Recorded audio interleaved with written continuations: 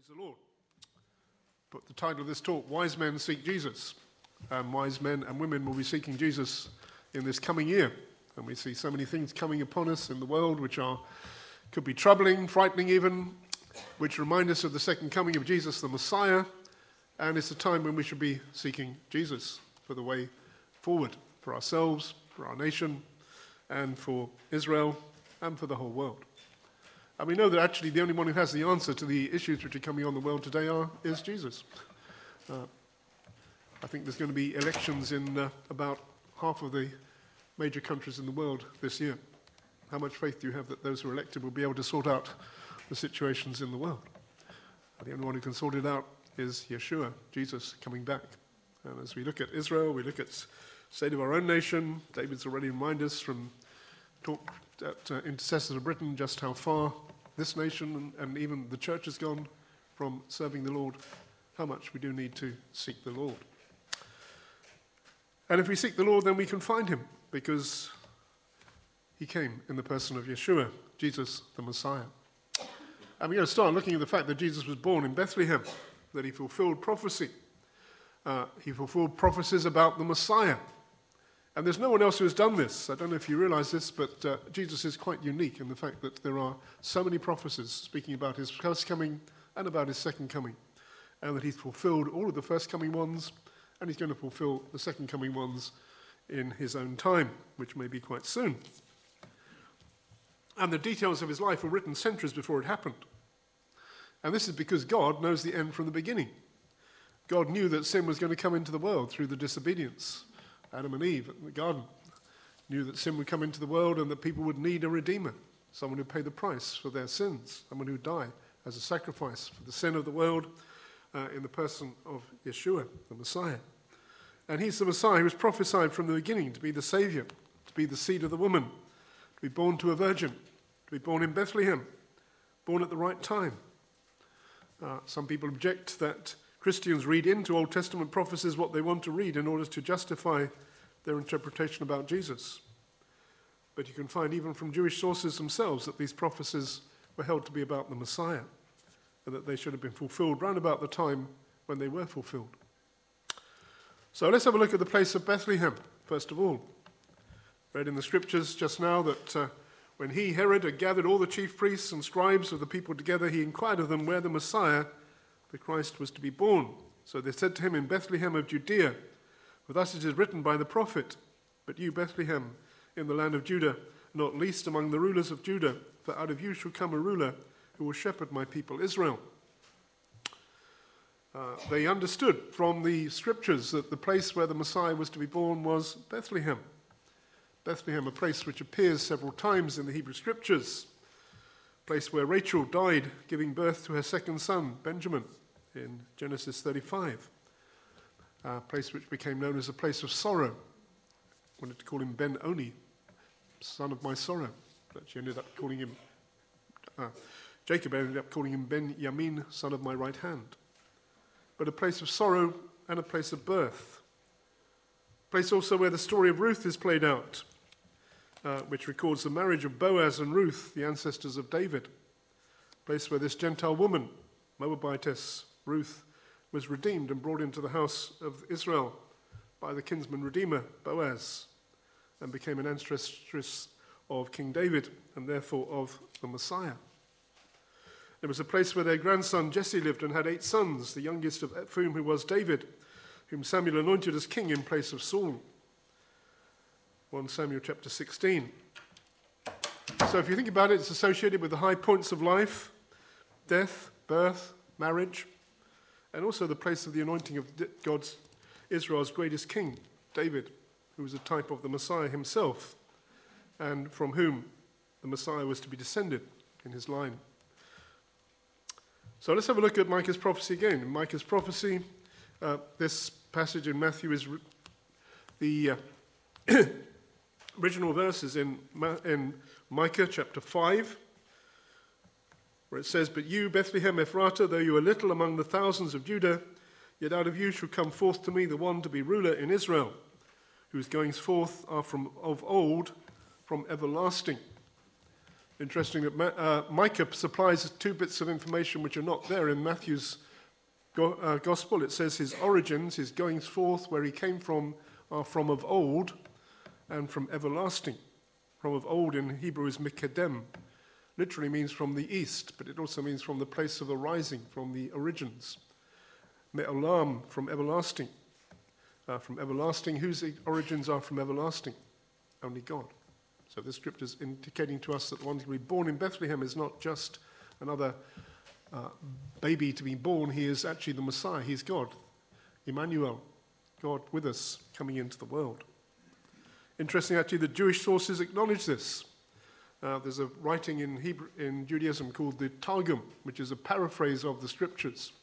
Not written by believers in Jesus, it's a paraphrase of the scriptures, which they reads on this verse as follows: "But and you, O Bethlehem Ephratah, you who are too small to be numbered among the thousands of the house of Judah, from you shall come forth before me the Messiah, to exercise dominion over Israel, he whose name was mentioned from before, from the days of creation."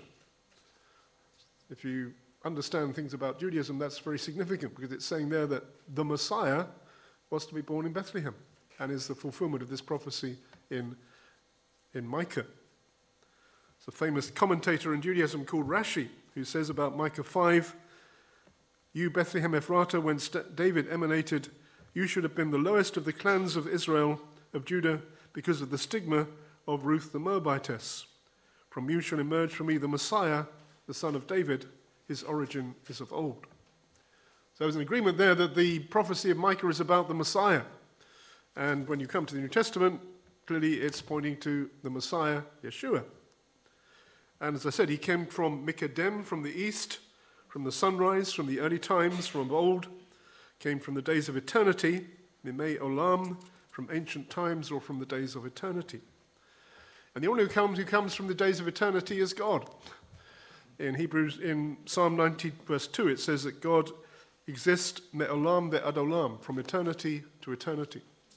So this is another indication of the divine nature of the Messiah, that he is God coming to the earth in order to redeem us. And the prophecy of Micah is telling us that the one who has his birth in Bethlehem has his origins in eternity. And only God has his origins in eternity. So that raises a very interesting possibility. And when you look to what the New Testament tells us about Jesus, it confirms this. In John's introduction to his gospel, which speaks about the origins of Jesus, of the Word, as he says. It says, "In the beginning was the Word was with God, the Word was God. He was in the beginning with God. All things were made through him, and without him nothing was made that was made." So the one who made everything, who was not made himself, was there in the beginning with God and was God. And John goes on to tell us that the one he's speaking about, the Word, is Jesus, the Word made flesh, who dwelt amongst us. John chapter 17, just before crucifixion, Jesus prays to the Father, and he says, "O Father, glorify me together with yourself with the glory which I had with you before the world was." In other words, Jesus is saying, I was there with God before the world was. I was pre-existent. I've always been there with God, and I became man and dwelt amongst you. He goes on in verse 24 to say, "Father, I desire that they also, whom you gave me, may be with me where I am, that they may behold my glory which you have given me, for you loved me before the foundation of the world." So again, pointing to the pre-existence of the Messiah, being with God in glory and coming to the earth, and reminding us what a tremendous sacrifice it was for Jesus, not just to die on the cross, but even to come here in the first place, to leave the glories of heaven to come to this sin-cursed earth in order to redeem people like you and me, to bring us into the family of God so that we can have eternal life and faith through faith in Jesus. And Paul, commenting on this, he says, "For him," in Colossians 1:16, "For him, by him all things were created that are in heaven and that are on the earth, visible and invisible, whether thrones or dominions, principalities or powers, all things were created through him and for him." So Jesus was the one who was there at creation, through whom everything came into being. That's why he's such an amazing Savior. Okay, so let's get back to the text of Matthew and see what we can learn from it. First of all, who were the wise men? The first verse says, "After Jesus was born in Bethlehem of Judea in the days of Herod the king, behold, wise men from the east came to Jerusalem, saying, 'Where is he who has been born King of the Jews? We've seen his star in the east and have come to worship him.'" This event was not necessarily at the same time as the birth of Jesus. Often you have the shepherds and the wise men coming together. It's quite possible it may have been later, even up to a year or 2 years later. We read that Herod ordered the killing of the baby boys under 2 years old. So it could be up to 2 years later. We don't know. It does say in verse 11 that Mary and Joseph are now living in a house. So maybe there has been some change. Not necessarily that there were 3 of them, though the carol does say, "We 3 kings of Orient are." But they did bring 3 gifts. May not have brought 1 each, but they brought them. And it doesn't say they were kings either. The text called them magoi, which means wise men or astrologers. And they came from the east. Again, that phrase which I've already mentioned, mikedem, from the east. A word which is associated with the coming of the Messiah in Micah chapter 5. And the east is associated with origins, with the sunrise. In Bible terms, the east also means Babylonia. And the Babylonians used the stars for signs in the sky. They mapped out the maps of the stars in the constellations, what we call the zodiac. The zodiac can be misused in astrology, but it also, some people have said it does point to the message of God in the stars. And there's a book which I've got at home called God in the Stars, which says how the message of the zodiac actually can speak of the death and resurrection of Jesus. I won't go into that now, but it's an interesting subject. And we have to recognize that the ancient world was much closer to the stars than we are. They used them to navigate the sea, to navigate the desert, and they saw significance in the changes in the stars. So the Babylonians, they were astrologers, they looked at astronomers, they looked at the stars, and they drew conclusions from them. So what was this star? Was it really a star? We know there was a conjunction of Jupiter and Venus coming together, appearing as one very bright star in the sky around 3 BC. They've worked that out. That could have been the star that set them off. Nevertheless, when you look at the text, it says that it's not a star in the normal sense of the word. It's referred to as his star, i.e. the King of the Jews star. The star appears and disappears. It moves from east to west. And it moves from north to south, going from Jerusalem to Bethlehem. And then it hovers over a house in Jerusalem, in Bethlehem. If it was a real star hovering over a house in Bethlehem, it would have burned up the house, Bethlehem, and the planet underneath it. So there's a question whether it was actually referring to something else. The root meaning of the Greek word for a star means radiance or brilliance, something bright, shining. And Arnold Fruchtenbaum in his book suggests that the star was actually the appearance of the Shekinah glory, a visible manifestation of God's presence, appearing in the form of light in the sky, which would be considered to be a star. See, also in Revelation chapter 1, verse 20, it says that angels are referred to as stars.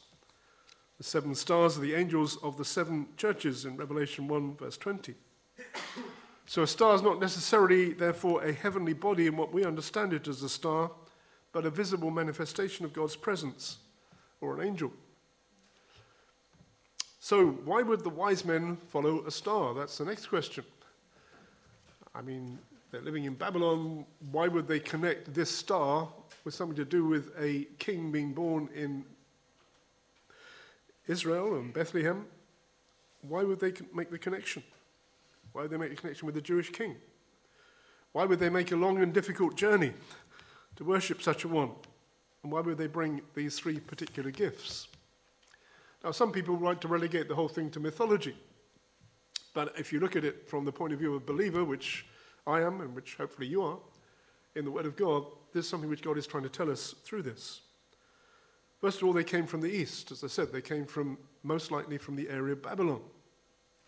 Babylon, which was a great city right back in the very beginning. City associated often with evil, with bad religion, but also a place where civilization actually grew up in the area of the 2 rivers, the Tigris and Euphrates, in what is now modern Iraq. And the Old Testament records that revelation was given first of all to Abraham in that area to get out of his country and to move to the promised land. We see also that in the Hebrew scriptures that God is able to speak not just to Abraham and his descendants through the scriptures, but also he did speak on occasions to Gentiles, non-believers, people who didn't know about the God of Israel, and yet God revealed things to them. There are a number of scriptures which tell you that. Speak about Melchizedek, who brought bread and wine to Abraham, who's described as a priest of the Most High God in Genesis chapter 15. This Melchizedek, king of Salem, who brought out bread and wine, he was a priest of the Most High God. You've got Jethro, priest of Midian, who offered sacrifices to the Lord, who encouraged Moses in his ministry and gave him good advice from the Lord. After the Exodus, Jethro said, "Blessed be the Lord who's delivered you out of the hand of the Egyptians, out of the hand of Pharaoh, who's delivered the people from under the hand of the Egyptians. Now I know that the Lord is greater than all gods. For in this very thing in which they behave proudly, he was above them all." You could think of the Queen of Sheba, who heard of the wisdom of Solomon and said, when she visited him, "Blessed be the Lord your God, who delighted in you, setting you on the throne of Israel, because the Lord has loved Israel forever. Therefore he made you king to do justice and righteousness."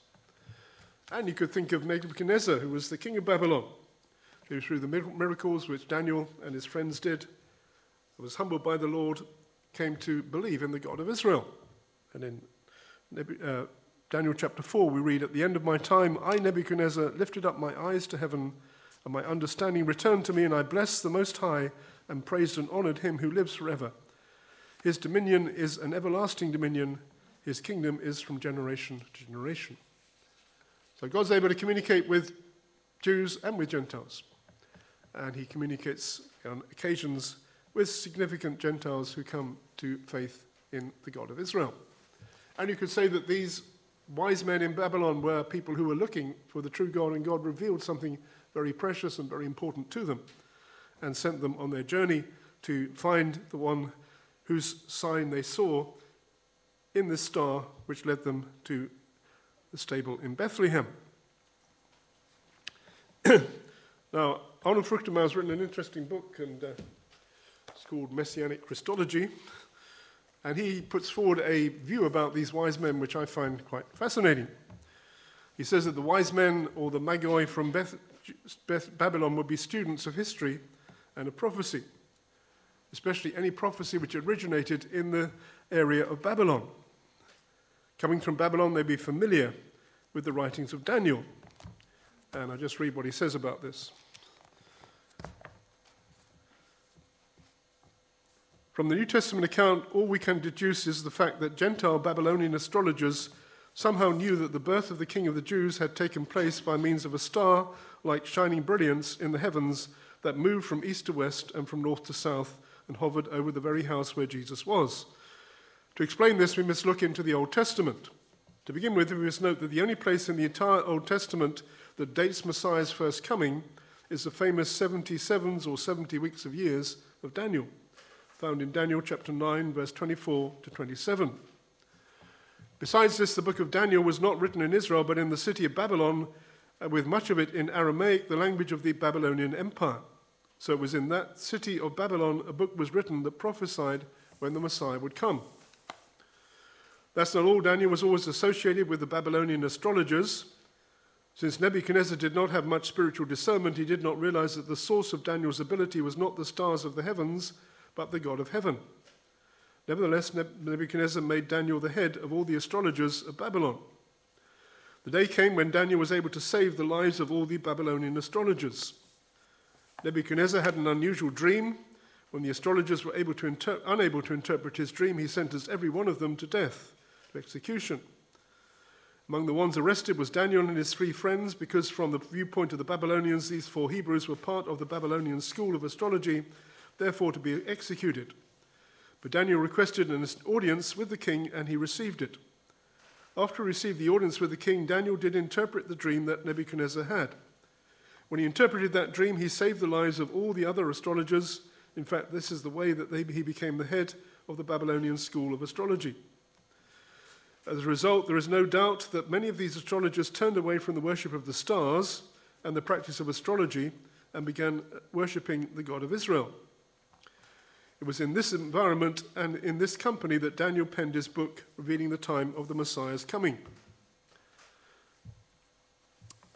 Hence, a line of Babylonian astrologers from generation to generation worshipped the true God, and having Daniel's prophecy, looked forward to the coming of the King of the Jews. From the book of Daniel, then, we can conclude that the Babylonian astrologers did know at about what time Messiah was to be born. However, the book of Daniel says nothing about a star that would in some way announce the Messiah's birth. How then did the astrologers know anything about the star? Okay, so they were looking and they saw this star coming, and they also connected it with the time when the Messiah was supposed to arrive. So what about the star? What about Balaam and the star? Now, interestingly, there's an earlier connection with the Babylonian astrologers in the book of Numbers. King Balak of Moab hired a prophet called Balaam to curse Israel as they were coming into the land. You can read about that in the book of Numbers. Balaam came from Pethor, a city on the banks of the Euphrates in Babylonia. Tells you that in Numbers 22, verse 5. He was another non-Jew who heard from God and got revelation from him, although he didn't always use it wisely, but he used it unwisely. And he was hired to curse Israel. But as he cursed Israel, his words turned into a blessing. And his prophecies concern this very significant message, which is a message to the reference to the coming of the Messiah, which speaks of a star that should come forth from Jacob. So Numbers 24, verse 17, it says, Balaam, he took up his oracle and said, the utterances of Balaam the son of Beor, the utterance of the man whose eyes are opened, the utterance of him who hears the words of God and has the knowledge of the Most High, who sees the vision of the Almighty, who falls down with his eyes wide open. I see him, but not now. I behold him, but not near. A star shall come out of Jacob, a scepter shall arise out of Israel.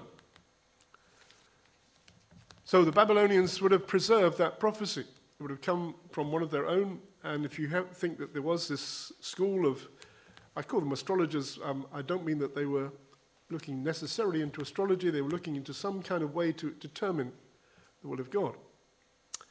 And they preserved all these prophecies and treated them with respect. So when these astrologers saw this star at the right time, according to Daniel's prophecy, they concluded that this was the fulfillment of the prophecy, that the Messiah was coming. And God would have revealed this by the Holy Spirit to them, and therefore he led them on the way to find the King of the Jews. It was the right star coming at the right time and pointing them in the right direction towards Judea, towards Bethlehem, near to Jerusalem. In case you're troubled, this does not justify astrology as a means of knowing the future. In this case, God overruled pagan religious systems to impart wisdom by his word concerning the Messiah. So a little bit of explanation where the three kings come from. So what about their three gifts? We all know they brought gold, frankincense, and myrrh. Was there a significance in those gifts?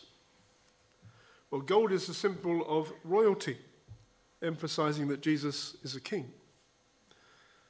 Frankincense is a symbol of deity because it's part of the special scent burnt on the altar of incense within the holy place, which penetrated into the Holy of Holies itself. It's a symbol of deity.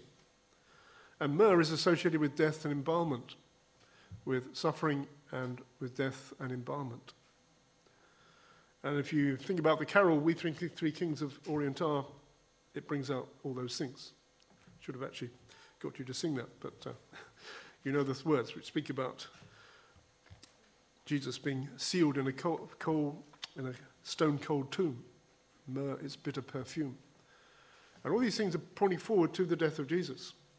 And it's amazing that at the point of the birth, you have a reference to his death in the gift of the myrrh, but also to his royalty, that he is the King of the Jews, and also to his deity, that he is God Most High, become man.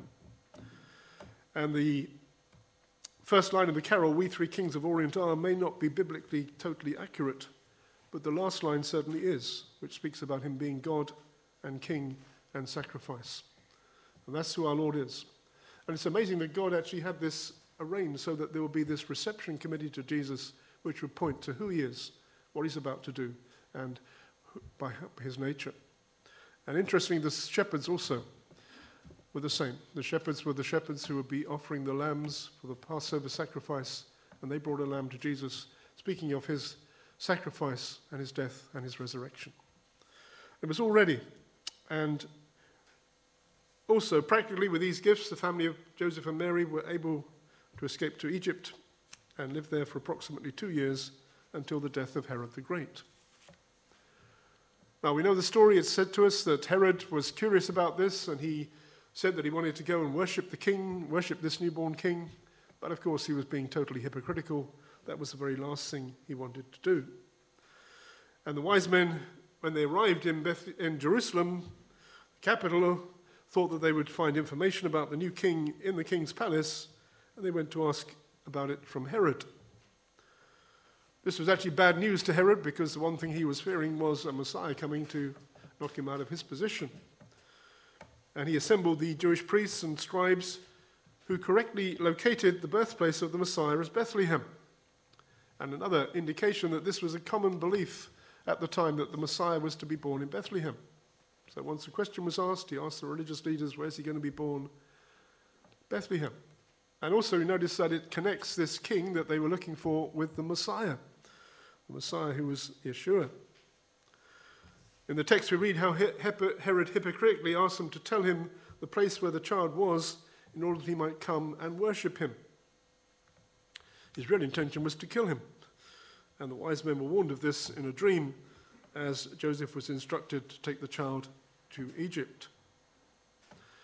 And Herod actually acted very much in character in killing the baby boys in Bethlehem. Herod ruled as king of the Jews from 37 BC. He was a very wicked and evil man. He was not a Jew, he was an Edomite. He exalted himself. He killed many people, including priests, including his own family. He killed his own wife. He murdered his children. Caesar Augustus, who was his friend, said of Herod, "I would rather be Herod's pig than his son," because his pig would have less chance of being killed than his son would. He had his own group of followers who called Herodians, who counted him as some kind of a Messiah figure. And Herod was the one who was troubled by these things. And when he heard that he'd been let down by the wise men, he was exceeding wroth and issued his atrocious decree to go forth and kill the baby boys in Bethlehem. Herod died about 1 year after the massacre in Bethlehem. He died lonely and hated by everyone. He butchered his own family and nation for gain. He died of the most horrible afflictions and diseases which could not be retarded or alleviated at all. He died in abuse of a combination of rage and fear. Josephus says, in paroxysms of fury. He died 1 year after having slain the babies of Bethlehem, as God brought judgment upon him. You could say that this was a satanic attempt to kill Jesus at birth, to prevent him from actually beginning his ministry. Brought about through the wicked Herod. And we see also that God provided deliverance and escape for the family in their flight to Egypt, from where they'd be called out to return to Judea, and then to Galilee and to Nazareth. Now, just in conclusion, there are 4 uses of prophecy in this chapter in Matthew, chapter 2. Remember that Matthew's gospel is the one which is most concerned to fix Jesus as the Messiah and the King of Israel, and he makes the most use of messianic prophecy, quoting from the Hebrew Scriptures. Now, in this chapter, prophecy is used in 4 different ways. You have the prophecy of Matthew chapter 2, speaking about the birth in Bethlehem. This is a literal prophecy with a literal fulfillment. Scriptures from Micah, it was literally fulfilled once and only once in the birth of Jesus in Bethlehem, and it has no other application. That's probably the most common use of prophecy, a literal event taking place. You then have a prophecy in which it says that out of Egypt I've called my son. This is a literal prophecy plus what we call typology. If you look up the original verse in the Old Testament, in Hosea chapter 11, it's not actually a prophecy.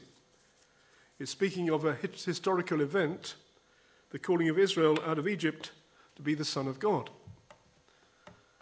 The Old Testament event then becomes a type of the New Testament event, which is the calling of the ideal Son of God, Jesus the Messiah, out of Egypt.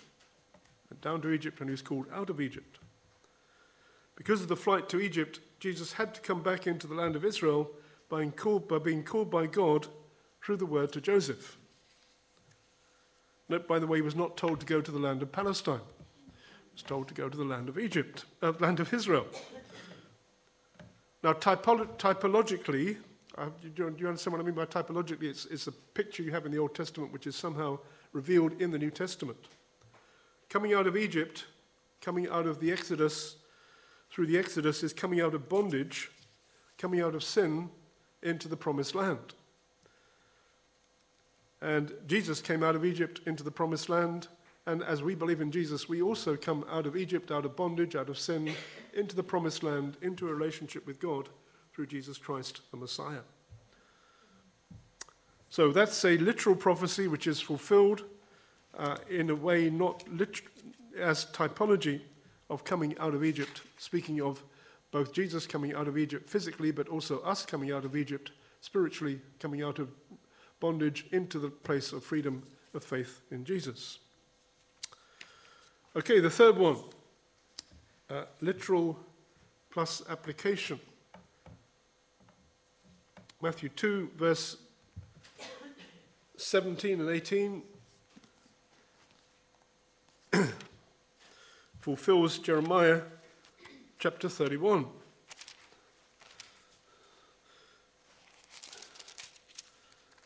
This verse we read, after the massacre in Bethlehem, a voice was heard in Ramah, lamentation, weeping and great mourning, Rachel weeping for her children, refusing to be comforted because they are no more. Speaking now about the mothers of Bethlehem who are mourning because their children have been killed in this horrible way by Herod. In one sense, you could say they were the first victims of Jesus coming into the world because they, innocent, but they died in place of Jesus as he was taken away. But in the context of Jeremiah, chapter 31, you find that this prophecy is speaking of the event which was soon to come in Jeremiah's day, of the Jewish people being taken into captivity. And as they were taken into captivity, they passed by a place called Ramah, which is where Rachel is buried. And Rachel is a symbol of Jewish motherhood. And she wept over the birth of her son as it took her life as she passed by Bethlehem. The time of the Babylonian captivity, the Jewish mothers wept for their sons who they would see no more. The time of Herod's slaughter of the innocents, the Jewish mothers would again weep for their sons who they would see no more. This was not a literal fulfillment of prophecy, nor a type of the prophesied event, but an application because of the similarity to the event. So Matthew is rooting this scripture, his gospel in the Hebrew scriptures and showing the connection to Jesus. And finally, you have the last verse. We see when they come out of Egypt, they're told not to go to Judea, but to go to the region of Galilee. And he came and dwelt in the city called Nazareth, that it might be fulfilled, which was spoken by the prophets, he shall be called a Nazarene. So they don't go to Bethlehem, but they go back to Nazareth. Now, particularly Jewish critics of the New Testament are quick to point out that there is no Old Testament scripture which says he shall be called a Nazarene. So Matthew must have got it wrong. But Matthew didn't get it wrong, because he was using a device which is always used elsewhere in Jewish writings, actually, of summarizing what the prophet said. And the clue to the verse actually is in the phrase, as was spoken by the prophets. So Matthew's not quoting but summarizing what the prophet said, saying he should be called a Nazarene. Now, in the days of Jesus, Nazarenes, or people from Nazareth, were actually pretty low down on the social order. In fact, they were pretty much despised. You have an indication of this in John chapter 1, where Philip finds Nathanael and says to him, "We found him of whom Moses and the law and also the prophets wrote, Jesus of Nazareth, the son of Joseph." And Nathanael said to him, "Can anything good come out of Nazareth?" Philip said to him, "Come and see." So the expectation that the Messiah would come out of Nazareth was not there. Messiah was supposed to come out of Bethlehem. In fact, later on in John's Gospel, it tells you that one of the disputes which the opposition had with Jesus was they said, well, he can't be the Messiah because he comes from Nazareth. The Messiah is supposed to come from Bethlehem. Well, he was born in Bethlehem, but he was known as Jesus of Nazareth. And the prophet said that the Messiah was going to be despised and rejected. Therefore, by calling him a Nazarene, Matthew is actually summarizing the words of the prophets without actually specifically quoting them. There's another important point, that the Hebrew for Nazareth, in Hebrew is Natsret, which is taken from the Hebrew word Natser, which means a root, which is used in Isaiah chapter 11 and verse 1. Find it. Isaiah 11 verse 1 says, "And there shall come forth a rod from the stem of Jesse, and a branch, Natser, shall grow out of his roots." So the Natser speaks of the branch of Isaiah chapter 11, and is another example of why Jesus is called Jesus of Nazareth, and why this prophecy, he shall be called a Nazarene, makes sense. So, just to conclude, Jesus came in fulfillment of biblical prophecy. Everything which you read in the scriptures concerning Jesus is somewhere in the Old Testament, in the Hebrew scriptures.